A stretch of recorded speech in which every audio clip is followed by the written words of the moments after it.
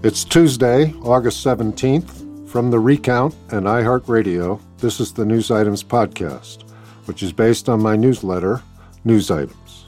I'm John Ellis. Last week, we spoke with Gayle Tzemach Lemmon, an adjunct senior fellow at the Council on Foreign Relations and the author of a book entitled The Daughters of Kobani. The book, which is her latest, tells the story of Kurdish women who led soldiers into combat against ISIS in northeastern Syria. That may be something they'll be doing again soon, sadly enough. She and I also talked about Afghanistan, which she first visited in 2005. It's worth mentioning that when she and I spoke last week, the Taliban's offensive was nearing its grim conclusion, but Kabul had not yet fallen. Nevertheless, the conversation anticipated much of what has now come to pass. Without further ado, here we go.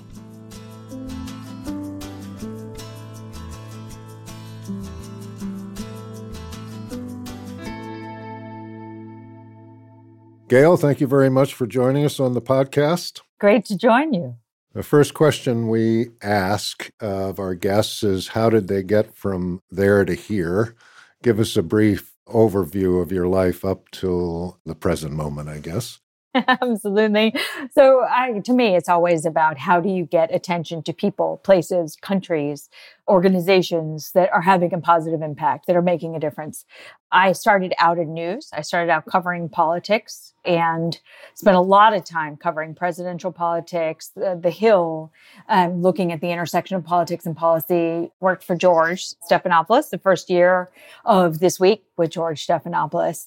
And then I left news. I actually quit ABC 3 times, once to go to Spain on a Fulbright, once to go to Germany on a fellowship from the Robert Bosch Foundation, and then finally to go to business school. And it was really business school. I started writing about entrepreneurship and war. So you're overeducated, in other words. Yes, I happily am. And I say this is, I come from a place of people who didn't have the chance of education. My mom, John, was a single mom who worked 2 jobs, right? She was a CWA union, worked at the phone company during the day and sold Tupperware at night. And, nobody I grew up with had a college degree. And really, it's only their sacrifice that allows me to do any of this work. So prior to the book we're about to talk about, you've written 2 other books. Yes. Where you find the time to do this, given your resume, I'm not quite sure. But tell us about those 2 books before we get on to The Daughters of Kobani. It's a privilege to tell these stories. And the first book I did was about a teenager whose business supported her family under the Taliban. Because what so few people know is that so many girls were breadwinners during the Taliban years. And Dressmaker of Karkhana is really their story. And the second book is called Ashley's War. And that was about an all-women special operations team in the U.S. that was recruited for Army Ranger and Navy SEAL missions, while women were actually officially banned from ground combat. So where are we in the conception of, I want to write a book about the Daughters of Kobani? What time is that? In 2016, one of the soldiers from Ashley's War called me from Syria. And she called me on WhatsApp and said, you have to come here. And my initial reaction, John, was no way. I know exactly what this means now. This would be book 3. You know this. And it takes over your life. It would mean going back and forth to Syria, earning the trust of people who did not speak on a regular basis to foreigners, and really living that world. It takes over everything if you do it right. And then I went to Syria the summer of 2017. It took me a full year to get there, given logistics and war. And the minute I saw it on the ground, I really thought I was either in Starship Troopers or the opening scene of Wonder Woman. And I thought, we don't know this story and we have to know it. Wow. And your story is about the Syrian Kurdish Women's Protection Units, which is known as YPJ. Tell us how that came together. How did these women come to form this extraordinary fighting force? Most of these women that you meet in Daughters of Kobani, they took up arms thinking they would be maybe keeping the Assad regime out of their neighborhoods. Chaos comes to the whole country with the Syrian civil war. And their thought was the same as lots of people all around the U.S., right? Protect your neighborhood, protect your family, protect your town. And for Kurds who had been denied all kinds of rights, including to name their children, to celebrate their holidays, for the first time be able to govern yourselves. So that was the goal. And then they get a lot of on-the-job training fighting the Al-Qaeda-linked groups, Nusra and others who are the predecessor to then what becomes, the grandfather of these movements, which becomes the Islamic State in 2013. And they never thought they would be fighting ISIS or fighting, folks who captured the world's imagination. But their fight for self-rule and self-governance collides with ISIS and the ISIS quest to take terrain. And that is how these women who had taken up arms as part of the Syrian Kurdish movement that was pretty obscure gets catapulted onto the global stage. And as you reported on these women, just tell us about, 2 or 3 of the most impressive that you met. It is such an unlikely story, right? We just don't have the image of our head of, 50 young women with smiley face socks, fatigues, Timex watches, sometimes with flowers in their hair, and AK-47s around their shoulders, going in to fight the Islamic State. And that is the reality these young women lived every single day. There's a Tzemach, who's, I think a lot of readers have written me about, swashbuckling, chain smoking, high school volleyball star, who's the kind of friend who never takes no for an answer. And then Rojda, her childhood friend and distant cousin, who's, if she's Jo March in Little Women, she's more the Beth character, right? Introverted, loves Diego Maradona, much rather be reading a book than talking to people. And they're both so effective because they have the trust of the men and the women that they lead in battle. And was this just leadership by example that led to that trust and respect, or were there decisive moments where the guys basically said these girls know what they're doing? The battlefield's an amazing leveler. Right. And what won the respect of everyone was them leading from the front. Right. And these were mixed units. Women were leading men and women in battle. Right. It is an extraordinary story. And they had as a political ideology from a Kurdish leader named Abdullah Öcalan. Is that right? Yes, that's exactly right. So Öcalan is sitting in Turkish prison, right? He's sitting in prison on Imrali Island. Right. Turkey's sort of enemy number one in the eyes of the Turkish state. And he has this idea that the Kurds cannot be free until women are free. He's influenced by Murray Bookchin, this guy in Vermont whose ex-wife fought Bernie Sanders, John, on a waterfront development project, right? I mean, Murray Bookchin was to the left of Bernie and had this idea of grassroots, ecological, skeptical of corporate power governance that was based on, in many ways, New England town hall meetings. And that idea met Öcalan's idea of Kurdish liberation ideology, really, that had women at its heart. And those two ideas came together in northeastern Syria, this sliver of no man's land recognized by nobody that then becomes America's partner.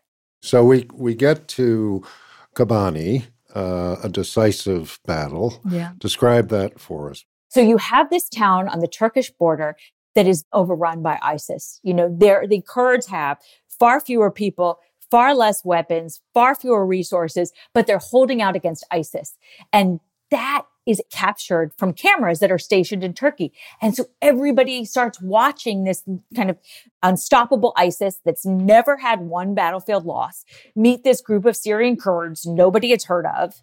The Americans at this point are watching ISIS take town after town after town, and they're trying to figure out what to do, especially given that, as you know so well, this was an administration that felt deeply it was elected to end wars in the Middle East, not start them, and was never going to send a ground force into Syria. So it needed a partner that was willing to stop ISIS, that was willing to hold terrain and advance without toppling Assad, the head of Syria, right? Right. There was no appetite for regime change. So the Americans are on this Goldilocks hunt, and then they see this group of Syrian Kurds. They have a ground force that's willing to do the fighting and dying. So they come in from the air, make a difference where they can, and realize that this is a group they can maybe go the distance with to stop ISIS hold on terrain. And that is what happens from the summer of 2014 all the way forward till today, actually.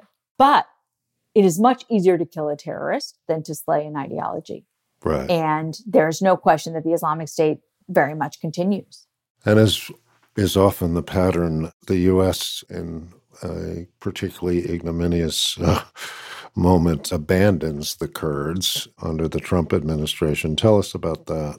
So this happens October of 2019. The Trump administration, basically tweets out the decision to withdraw. Tweets. And there was real shock. And we follow Rojda going from fighting ISIS in the town of Ain Issa, liberating the town from ISIS, freeing women who had been held as slaves from ISIS, and then going back to fight a NATO ally, Turkey, in the same town. That said, that decision was so politically unpopular domestically for the Trump administration. The book really talks about how the Americans were right back in and are still in northeastern Syria. And I think very few actually, I think, were aware of that, but they were only gone a couple of weeks. They were now in much lighter footprint, many fewer places, but the Americans remain this Oz-like presence that keeps people more or less on side. Right. All right, we're going to take a quick break, and we'll be right back with Gayle, Tzemach, Lemmon.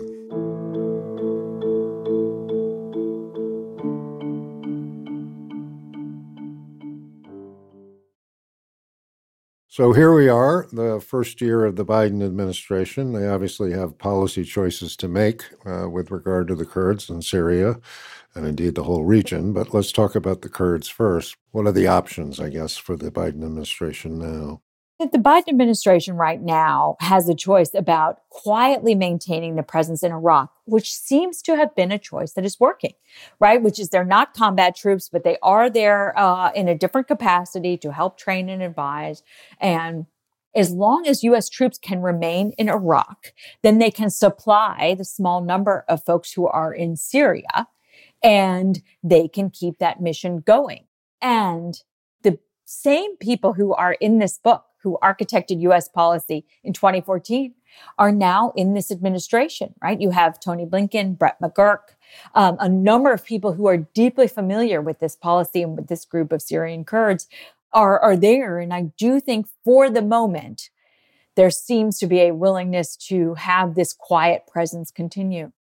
We want to move on here to talk about another policy choice that faces the Biden administration, one that they've made, the decision to leave Afghanistan. And given your expertise in the region, I wondered what you thought of that policy shift. I believe deeply that it was inevitable. I mean, for those of us who have been watching Afghanistan, my first trip was 2005. I talked to people who were there on a very regular basis, including women who have really been changing their own neighborhoods in their country. If you look at 2009, I feel that this was Vice President Biden, now President Biden's desire then, right? He never wanted the West Point speech. He was never in favor of the Obama administration decision. And he was quite on the record about that. Right. If you go back to that vice presidential debate, which you were there, right, for back in 2012, he was very clear then. So 2009 really shaped 2021. Right. And given the decision to leave and given the advance of the Taliban, I guess what's the next step, if you will? So the next step is really up to the Biden administration, as it always has been. I believe the U.S. has extremely significant diplomatic muscle it can use if it chooses to. It can get the players. The Taliban in 1996, what few people know, the first thing they wanted was the UN seat. Like, of all things, I remember being in Kabul University looking at these primary documents going, this is what you want? But they wanted diplomatic recognition. They wanted aid workers. They wanted technocrats. The question to me is the world willing to say we will exert diplomatic muscle to make sure that we don't have the absolute worst case scenario, particularly for minorities, particularly for women and girls, and are willing to force people to the table because we have leverage and we recognize it. I don't know that anybody has the appetite for that, John. When we look at the other regional players, obviously China, yes. Iran. Pakistan, yeah. Pakistan. That's a key one. Yeah. Let's talk about each for a second. What does this mean for Pakistan, other than, I assume, hundreds of thousands of refugees? So for Pakistan, the question was always, be careful what you wish for, right? You say you want the Americans out. Okay, now you have a real threat coming in the form of an overwhelming number of refugees and extremists that you may not be able to control. Yeah, I mean, really, right? I mean, the notion that the Pakistani secret police can control the Taliban seems completely insane, right? Yeah, and also once Taliban has terrain, Right. Everybody's constantly renegotiating, and they understand power, and they understand leverage, and they understand. I think the next question, though, is they also understand their limits and losing any shot at credibility they had hoped to win back in '96 when they wanted the UN seat. One nation that seems more than willing to give them a UN seat is China. Correct. They had a sort of a ministerial level meeting in China with the Taliban. Tell us about that. What are the Taliban hoping to achieve, and what are the Chinese hoping to achieve? So China has been quietly investing in Afghanistan or putting money into Afghanistan, taking resources, as a result of that. I remember being 8 years ago, being in Afghanistan, looking at a hospital the Chinese had funded, right? China also had funded numerous natural resources efforts in the country. And anything that lessens U.S. influence, you could argue, is good for the Chinese. And that is, that has been part of their calculation. But if there is right on your border a source of instability, extremism, and Al-Qaeda training camps, don't think that what happens there will remain there. Right. They probably won't observe the border. Yes, right. I mean, it's not deeply meaningful. Right. We had a Special Forces veteran on the podcast, I think a month ago, and we were talking about Iran and Afghanistan, and he said 40% of the opiates that are consumed from the Afghan drug trade are consumed in Iran. Is the destabilization of Afghanistan, is that another disaster in the making for them? For Iran, this is not a good outcome, in part because what few people remember is that actually they had killed Iranian diplomats, the Taliban, early on in the 90s. And there was no love lost between the Taliban and the Iranians until they realized that they have a mutual enemy in, the United States. And the big concern for Iran is refugees. They've made life very difficult for Afghans who are living there now, and there are a significant number who are there now. And it's not clear that Iran has any interest in having a fully destabilized Afghanistan, right? They all want the kind of Goldilocks of destabilization, right? Enough to keep the Americans on their heels, but not enough to cause problems for themselves. Right. We're going to take another break, and we'll be right back.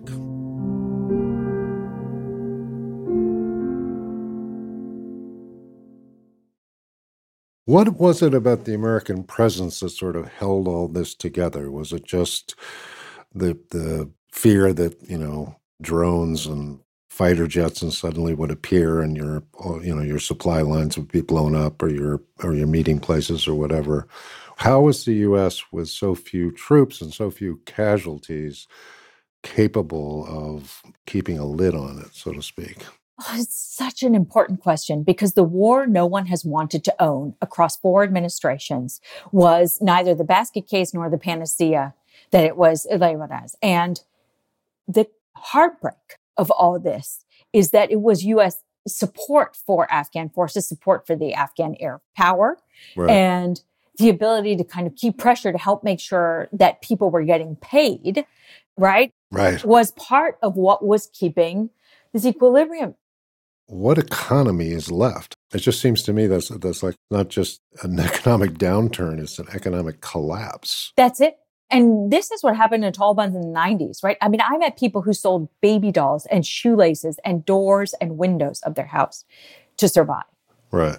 And the Taliban had no ability to run an economy, and they knew it, right? They absolutely ran into ground. Now think about it where you have a divided country, and how was anybody ever going to invest? Kamala, the protagonist of Dressmaker of Karkana, had gone to Kabul after just being home for a little bit and had come to seek investment for her business that she was starting, her next business, serial entrepreneur that she is, in Afghanistan. That was in March, right before the announcement. No one wants to invest now. No. And actually, I had somebody who talked with the Taliban in Doha at some of the talks and they said, we need your technocrats and your engineers. this is where U.S. leverage actually could matter. I know it sounds absurd. I know there are people listening who will say, how could you even think about a conversation with the Taliban? But it is about avoiding worst case scenarios, in particular for minorities and women and girls. Right. And what would happen, well, what is happening to women in areas controlled by the Taliban? Is it, in fact, the immediate imposition of the Dark Ages? Yes. Yeah. So basically, don't go, talk to NGOs working in those areas. Women cannot it's very difficult for women to go to work. There are young women who were in school who are now, of course, no longer in school. Those young women who were students, now the Taliban is either saying you are no longer in school, or they're going and asking for lists in some places of women who are marriage age. There's one NGO worker I talked to who was telling me about armed groups coming to men she worked with and saying, give us your daughters or we take them. Right. There are parents who don't know what to do now. John, everybody I know in Afghanistan now, people who had planned to be there always, they're not looking for smugglers. Everybody is trying to figure out a way out. Right. And the only thing to do is to get out, but there's no way to get out. And there's no place to go that wants them. Right. And alongside that, you have a Taliban who did not expect to make this much progress this quickly. Right. So you have multiple, and there's lots of questions about whether Taliban leadership can actually control those people who are fighting. Right. And so you have all these multiple currents occurring simultaneously, and a cell phone structure, John, that's only intermittent now. I've talked to a lot of activists who are trying to get people out of different provinces, and they don't know where they are because they cannot get through to them on their phones.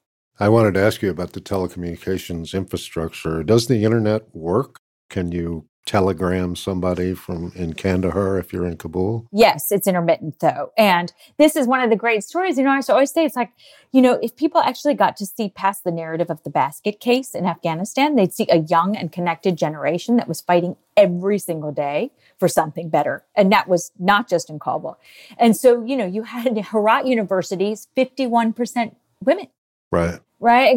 And so you have all of these people who grew up in a country that looked very different, and they don't even remember Taliban rule. They weren't, even old enough to remember that. But they do have cell phones. They do have internet. They do use WhatsApp. Many are on Facebook. They use all of this. And now they're trying to figure out what comes next. Will there emerge, do you think, a cadre of women fighters to fight the Taliban in the way that the daughters of Kobani did? The cultural pieces aren't there. The reason why the Syrian Kurds were able to do that was because they were already the offshoot of a different group, right? The PKK in Turkey. Mm-hmm. And they also were coming from this ideology, the Öcalan ideology you raised, which was the Kurds cannot be free until women are free. Mm-hmm. And then Arab groups, Christian groups, lots of other women joined. But it was sort of first seeing that, wow, this is happening and they're winning. There is a lot of discussion about that in Afghanistan. And there are women in the Afghan forces that U.S. service women trained. But their fate is very unclear right now. Yeah. Well, what's next for you now, since you seem to be one of the busiest women on the planet? What are you doing next? I have the privilege of doing work I love. And we have the screen adaptations of both Ashley's War and Daughters of Kobani in the works. Ooh, tell us about that. So Ashley's War is at Universal with Reese Witherspoon producing. And then Daughters of Kobani actually was purchased by Secretary Clinton and Chelsea Clinton and Sam Branson's new production company. Well, I can tell you one thing, which is that Reese Witherspoon just sold her company for $900 million. So, if they say we can't afford an Uber for you, you can say, call Blackstone. We'll charge it to them. That's right. Absolutely. I'm going to call them and I'm going to charge the whole craft table to the Blackstone. If you're listening, Blackstone, the bill's coming. Gayle, thank you very, very much for doing this. We very much appreciate it. Delighted to join you. And we look forward to Reese Witherspoon's $100 million production of your book. I think that'll be good. Thank you. Have a great day. I shall. Same to you. Thank you for tuning into the News Items podcast. The podcast is based on my newsletter, which is available at newsitems.substack.com. News Items is produced by Christian Castro-Russell, Pierre Bien-Aimé, Ali Rogers, and Megan Burney. Our theme music was composed by Billy Libby, and our recording engineer was and is Ben McNamara. Tune in tomorrow for the first part of our interview with Lisa Bryant, the director of the Netflix series Jeffrey Epstein, Filthy Rich. See you then.